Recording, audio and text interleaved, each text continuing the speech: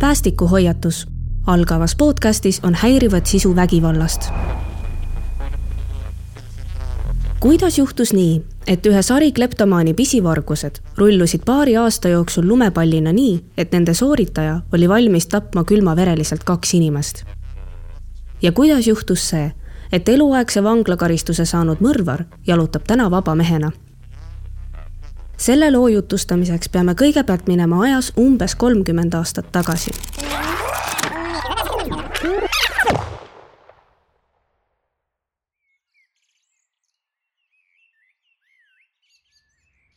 Ühel 1990. aasta soojal augustikuu õhtul avanes Jägala sõjakooli läheduses Tallinna Aegviidu maanteel järgmine stseen. 2 reisijaga takso pidi järsult pidurdama, kui juht märkas keset maanteed relvaga vehkivat meest, kes kandis seljas miilitsa vormi.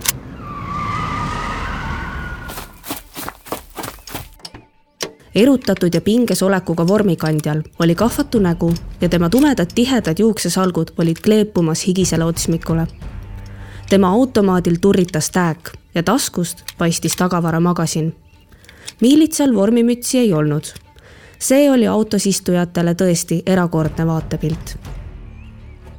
Miilitsa vormis mees suunas automaadi taksos reisijate poole ja hakkas käsklusi jagama. Silmapilk takso vabaks. 3 sekundit aega, kohe lendame õhku. Kiiresti, mul on vaja autot kurjategija jälitamiseks. Need käsud andis mees puhtas vene keeles, kuigi tema välimus ei lubanud kahelda tema lõunamaises päritolus. Autost visati välja taksos reisinud mees ja naine, kes olid teekonda alustanud Narva maanteel kaupluse Tallinn juurest. Miilitsavormi kandjat uskuma jäänud meesreisija pakkus kurjategija tabamiseks veel oma abi, mis peale pani vormikandja ta suurt kollast nahkkohvrit ja spordikotti kraavist pagasiruumi tassima. Seejärel hüppas vormikandja taksosse ja kadus sellega teele jäetute silmist.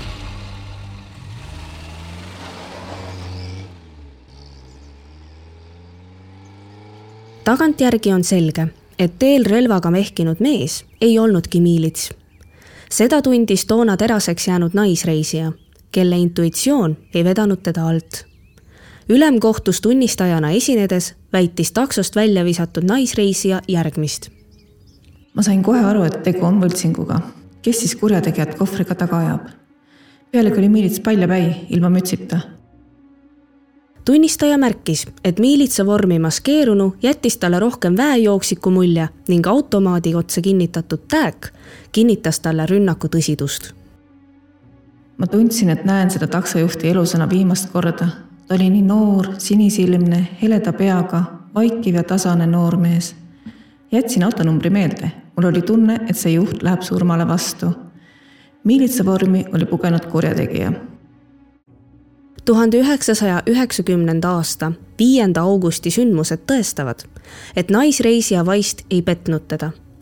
Ta oli just kohtunud Mihhail Talushanoviga, kes viis tol õhtul korda ühe Eesti kõige julmema topeltmõrva.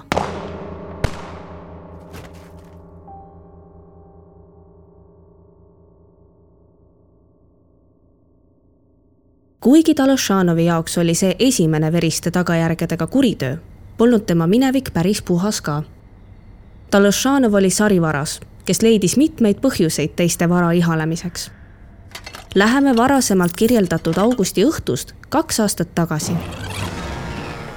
Ehk aastasse 1988, mil hakkas lumepallina kerima pisikeste kuritegude jada, mis Talushanovi lõpuks mõrvamiseni viisid.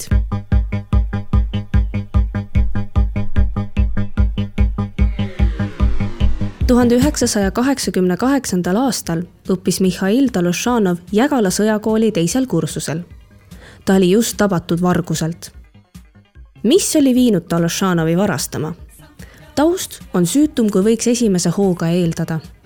See oli midagi meie tollasele sõjaväele iseloomulikku, kasarmulikku. Nimelt oli keegi ühiselamust pihta pannud Talushanovi püksid, mis peale viimane varastas need endale tagasi kelleltki kolmandalt. Siis aga selgus, et kannatanu oli pükstesse õmmelnud salatasku 300 rublaga, mida Talushanov ei kibelenud tagastama. Ta oleks võinud need 300 rubla kas või salaja tagasi viia, kuid selle asemel korraldas ta sünnipäevapeo, millega kostitas lõunamaalase temperamendi kohaselt kõiki, sealhulgas ka raha pärisomanikku.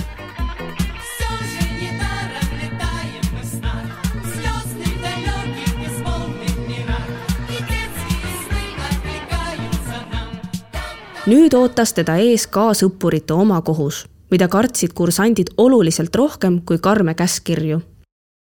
Ta põgenes karistuse eest Tallinnasse, kus redutas 3 päeva.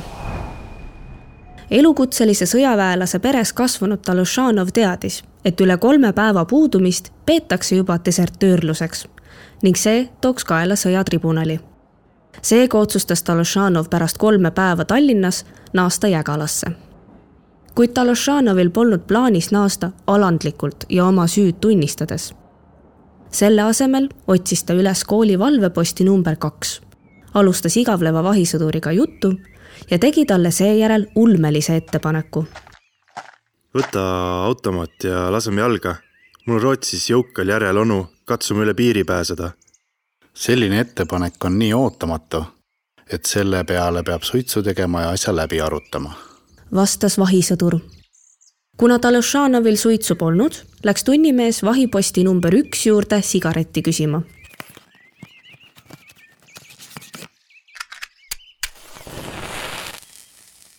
Sinna jõudnud ja saanud sigareti, sosistas ta baarimehele. Anna häire, kutsu valveteenistus välja. Minu juures on desertöör. Naasnud oma postile käsutas ta ootamatult ettepaneku tegija relvaähvardusel pikali ja hoidis teda seal automaadi toru ees kuni abiväe saabumiseni. Talušanov toimetati valveruumi ja sealt edasi staapi. Miks on see juhtum oluline? Siit tuleb välja möödalaskmine Jägala sõjakooli poolt, mille juhtkond oleks pidanud Talušanovi teo ametlikul teel lahendama ja esitama kõik materjalid sõjaväe prokuratuurile. Talušanov oleks antud tribunali alla kui deserteerimisele ettepaneku tegija, kes pealegi proovis tulirelva kätte saada. Sõjaväes ei tehta selliseid nalju. Jägala sõjakool otsustas selle asemel õppuri lihtsalt koolist välja visata. Vaevalt, et seda tehti Talušanovi säästmiseks. Pigem mõeldi kooli mainele. Uudis sellest, et kõrgema poliitilise sõjakooli kursant unistab kooli relvastatud tunnimehega Rootsi põgeneda, oleks kulutulena levinud üle terve Nõukogude Liidu. Kahtlemata oleks kooli juhtkonnast leitud keegi, keda selles süüdistada. Parem oli asi vaikselt lahendada ja kuigi sellega oli Jägala sõjakooli maine päästetud, jäi sellega kurjategija karistamata. Kas oleks koletud mõrvad juhtumata, kui Talušanov oleks toona saanud õiglase karistuse?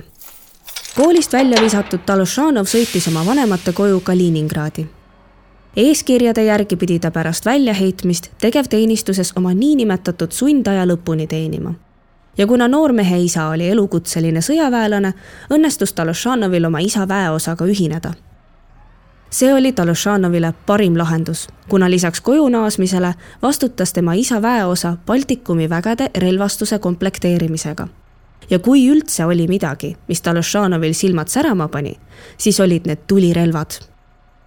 Oleks ta olnud väljapaistev tulevane ohvitser, oleks see nõrkus igati tervitatav. Aga kuritegeliku natuuri puhul oli huvi relvade vastu oht kõigile ümbritsevatele.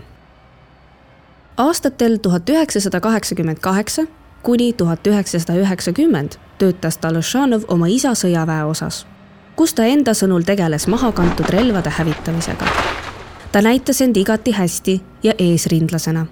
Tema maine sõjaväes oli lausa nii hea, et 1990. aasta aprillis soovitati ta ülendada Kaliningradi siseasjade organitesse. Talušanovist sai miilits. Tegelikkuses jätkas ta ka sellel ajal pisivargustega. Novembris 1989 käis ta külas oma tuttaval Mihhail Kireikol, kelle kodust varastas ta korteri peremehe passi ja kuldsõrmuse. Sõrmuse müüs ta varastatud passi esitades esimeses ostupunktis maha. Oma jälgede peitmisel oli Talušanov hoolas ja 1990. aasta augustis täide viidud tapatööd võib ka tõlgendada pealtnägijate likvideerimisena.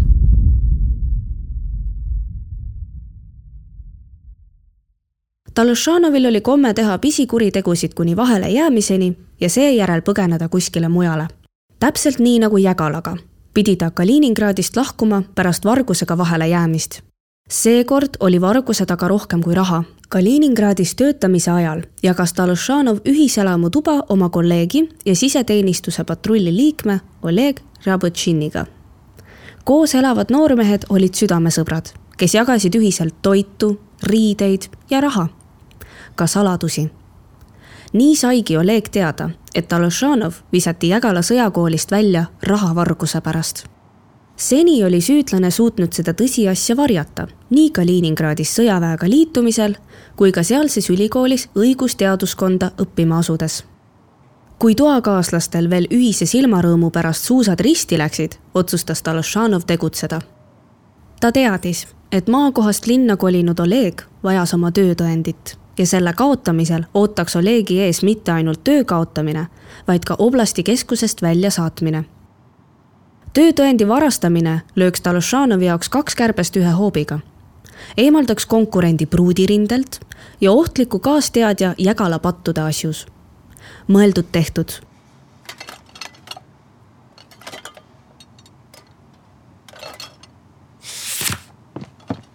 Talušanovi kahjuks ei lahenenud vastuseis nii, nagu ta lootis. Oleg oli täiesti veendunud, et kaotsi läinud töötõendi sai võtta ainult tema toakaaslane, kuna hilisõhtul enne magama jäämist oli dokument olnud Olegil taskus. Öösel oli toauks seespoolt lukustatud ja ruumis polnud peale noormeeste kedagi. Hommikuks oli aga töötõend kadunud. Kuigi Talušanov oli järgneval päeval demonstratiivselt aidanud töötõendit otsida, märkas Oleg, et tema toakaaslane vaatas pidevalt maha, peitis pilku ja põikles kogu aeg küsimustest kõrvale. Oleg nägi toakaaslase süüdlaslikust käitumisest läbi ja pöördus tööl juhtkonna poole, kuid Talušanov eitas kõike. Kui selle kaudu edu ei tulnud, otsustas Oleg probleemi ise lahendada. Ta lukustas end Talušanoviga tuppa, haaras tal rinnust, et mitte öelda kõrist kinni ja asus raputama. Tal oli palju kaalul, töökoht, elu oblasti keskuses, pruut ja mis kõige olulisem, au. Tugev jõudemonstratsioon hirmutas Talušanovit, kes lõpuks tunnistas, et oli varastanud töötõendi ja peitnud selle oma vanemate koju. Noormehed läksid sellele kahekesi järele.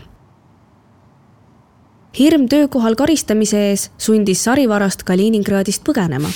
Ta sõitis rongiga Moskvasse nii, et ei teatanud sellest isegi oma vanematele. Juunis 1990. aastal Kaliningradi Moskva rongilt maha astunud miilitsavormis Talušanov teadis vaid oma sugulaste telefoninumbrit. Selle sai ta isa taskumärkmikust, mille oli Kaliningradist põgenedes kaasa haaranud. Telefoni teel jutustas ta sugulastele uhke loo sellest, kuidas teda komandeeriti otse tehasest patrullautot tooma. Tema lokkis kiharad, julge nägu, noorem seersandi õlakud ja lugupeetud töökoht jättis hea mulje sugulastele, kes talle elamiseks oma korterit pakkusid. Kõik klappis ja kõik olid rahul. Kuid varsti märkasid sugulased, et Talušanovil justkui polekski plaani Kaliningradi tagasi sõita. Kuid otse ei tahtnud keegi külalist küsitlema hakata. Küll aga puistas Talušanov sugulaste omaealisele pojale lõpuks südant, et on hoopis väejooksik ega saagi tagasi pöörduda. Sugulane leidis talle seepeale ühe tuttava vaba korteri, kuhu Talušanov ka oma kohvritega kolis. Nii pääses ta vanatädi küsiva pilgu alt ja sai isegi Vabaduse suveromansiks.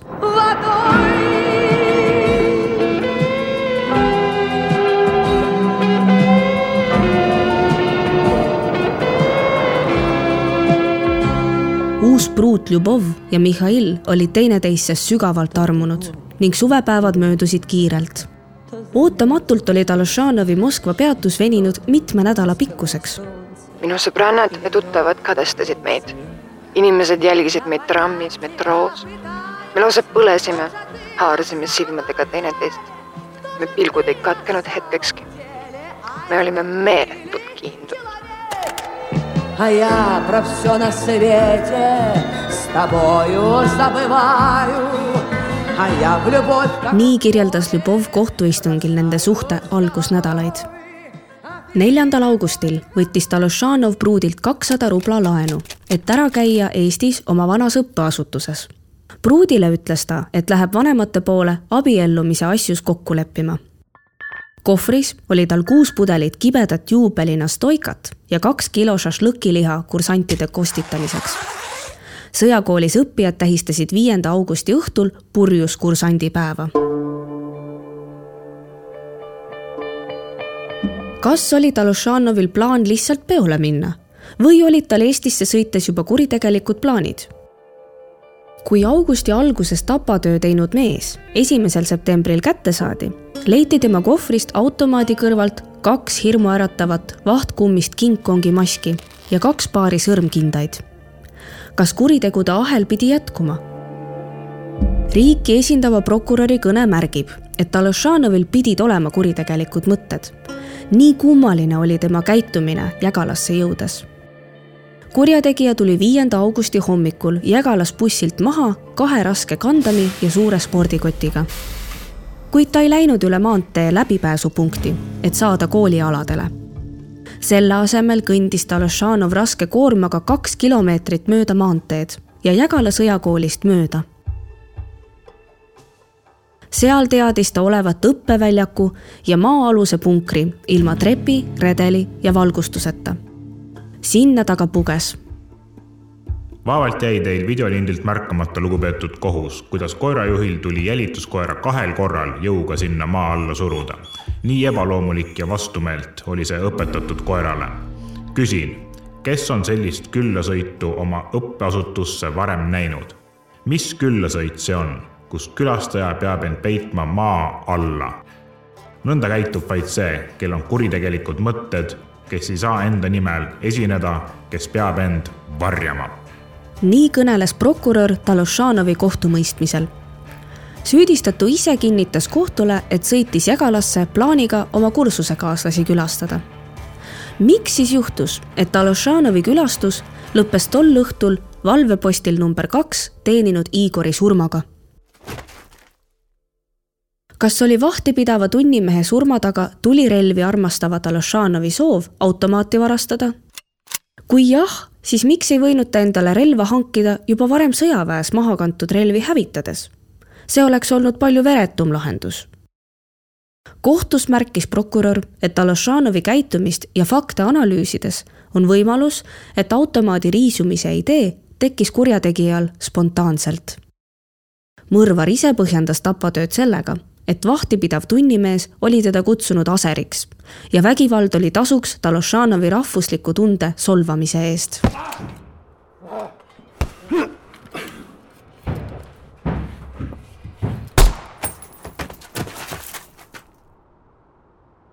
Kahetsusväärne on see, et tol õhtul valvepostil olnud 19-aastasel Igoril pidi sel saatuslikul pühapäeval olema hoopis vaba päev.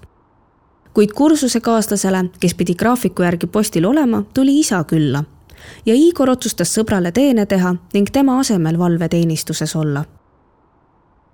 Nii läkski Igor 5. augusti õhtul vabatahtlikult ja graafiku väliselt teenistusse vahipostile number 2, mis asus õppehoonetest kõige kaugemal metsaga piiratud alal Jägala jõe läheduses. Sealt valvepostilt lahkus ta juba sõduri mantlil lebades, mida kandsid laskude peale kohale jooksnud valveteenistuse täitjad. Igor oli tabatud 4 automaadi kuuliga ja 2 täägilöögiga. Talošanovit ei näinud keegi.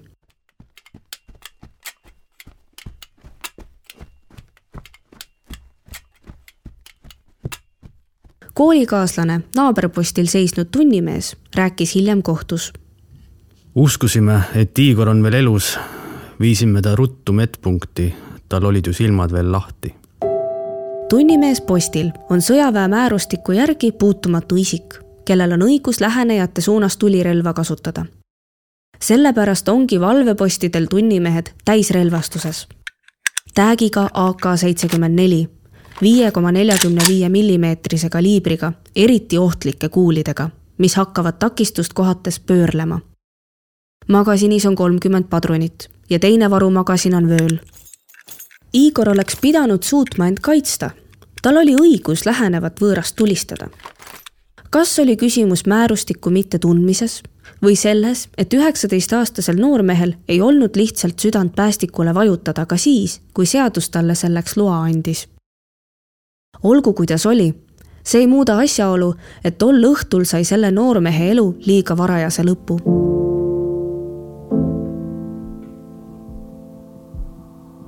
Teade kursandi mõrvast ja automaadi röövist levis koolis kiiresti. Jägala sõjakool pööras esmalt oma tähelepanu surmavalt haavatud Igori päästmisele. See oli kaotatud võitlus. Meditsiin ei oleks suutnud Igorit mingil moel päästa, sest enne, kui Talošanov vahipostilt lahkus, otsustas ta maas lebavale Igorile kindluse mõttes kuuli otse laubast sisse lasta. Kuul saadi kätte asfaldist ohvri pea alt. Jägala sõjakoolis kardeti esimese hooga, et rünnak oli poliitilise motiiviga ning ründajaid mitu.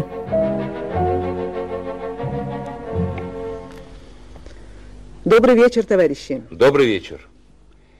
Seda kinnitab asjaolu, et Kesktelevisiooni infoprogramm Vremja kuulutas seda, kuidas Eestis rünnati sõjakooli. Kannatanu Igori onu, kes töötas juhtunu ajal Liibanonis, nägi Vremjat ja mõtles Jägala tragöödiast kuuldes kohe oma vennapojale. Ta ei osanud arvatagi, et tol õhtul oli juhtunud kõige hullem ning nende seast lahkunud noormees, kes oli olnud terve suguvõsa lemmik. Loomulikult ei osutunud sõjakooli esimene oletus poliitilisest rünnakust tõeks, kuid seda võimalust arutades kaotas kool olulist aega, mil oleks võinud tegelikku mõrvarit taga otsida. Et Jägala sõjakoolist esimese hooga keegi maanteele ei rutanud, ei teadnud nad ka teel miilitsa vormis automaadiga vehkinud Talošanovist, takso kaaperdamisest ja teele jäetud reisijatest. Räägin siin vahejuhtumist, millest selle episoodi alguses kuulsite.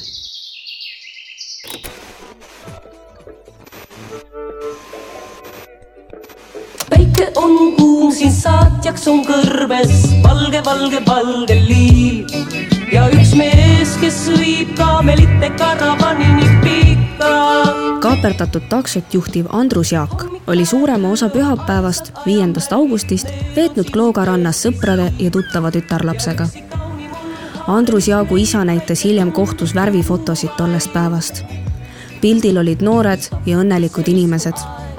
Andrus Jaak on seal elurõõmus, optimistlik ja hoiab valges pluusis särasilmsel neiul kenasti õlgade ümbert kinni. Isa täpsustas, et kuigi tema 24-aastasel pojal jätkus töö kõrvalt aega vaid sportimiseks ja õppimiseks, olid tal siiski tõsised abiellumisplaanid. Andrus Jaak armastas suusatamist ja unistas saada laste suusatreeneriks. Foto õnnelikest noortest oli tehtud 5-6 tundi enne Andrus Jaagu surma. Surm oli tulnud Talošanovi näol, kes oli Andrus Jaagu viimane reisija. Lein murdis Andrus Jaagu ema 2 kuud hiljem. Nende kalmud on kõrvuti. Sel 5. augusti õhtul viis erataksojuht Toomas Pöör üht klienti Raasikule. Tagasiteel peatus ta Aruküla ristil erariietes noormehe juures, kes palus küüti Tallinnasse. Kuuldes, et ta võetakse auto peale, läks noormees metsast kohvreid tooma. Ta seletas, et oli kavatsenud metsas ööbida, kuna ei lootnud hilisõhtusel ajal enam auto peale saada. Toomas Pöör ei osanud arvatagi, et tema ametivend Andrus Jaak on kuskil seal samas vere sees. Mõrvar oli lähedalt lastud tiheda automaadi tulega purustanud ohvri pool pead.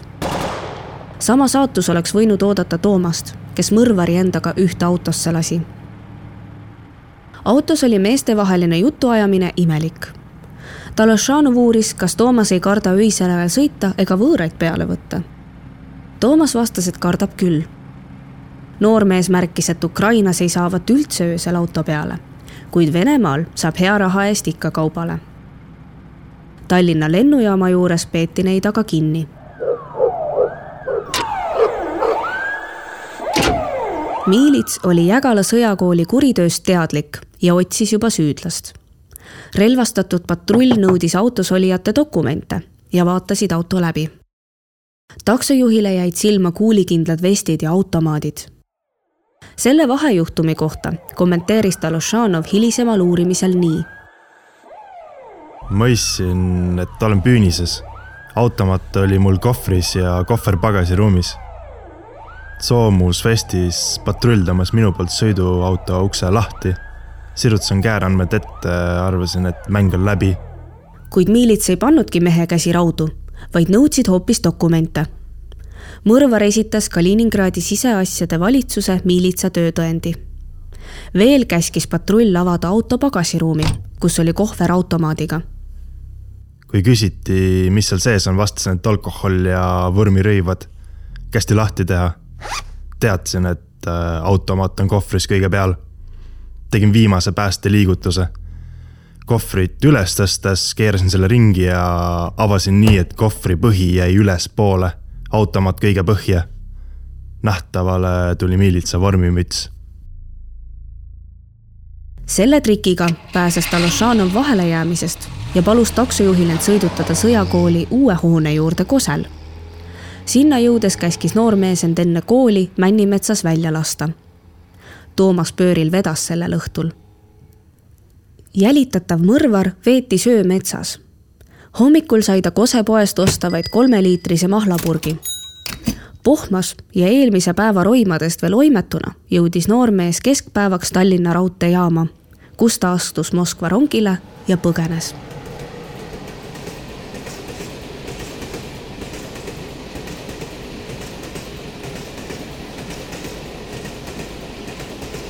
Etteruttavalt võin öelda, et Talušanovil oli Moskvasse jõudes kinni nabimiseni jäänud veel mõned nädalad. 4 esimest päeva pärast roimatööd kulutas mõrvar joomisele. Ka proovis ta enda sõnul armastatud Ljubat eemale tõrjuda. Ljubov väitis hiljem kohtus, et tema kallis Miša oli hoopis soovinud abielluda ja selle käigus oma Aserbaidžaani pärasest perenimest loobuda ning võtta hoopis pruudi oma. Kas lootis kurjategija sellega pääseda üleliidulisest tagaotsimisest? Uue nime ja passiga oleks ta kodulinnas Bakuus nähtamatu. Need plaanid jäid aga katki. Talušanov tabati 1. septembril Kaliningradist.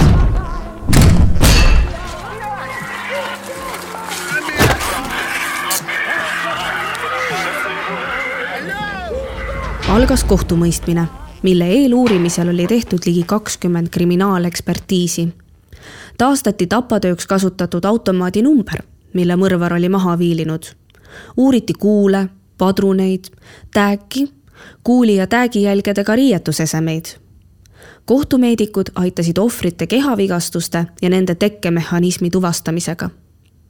Süüdistatav saadeti ka kohtupsühhiaatri juurde vaimse seisundi hindamisele.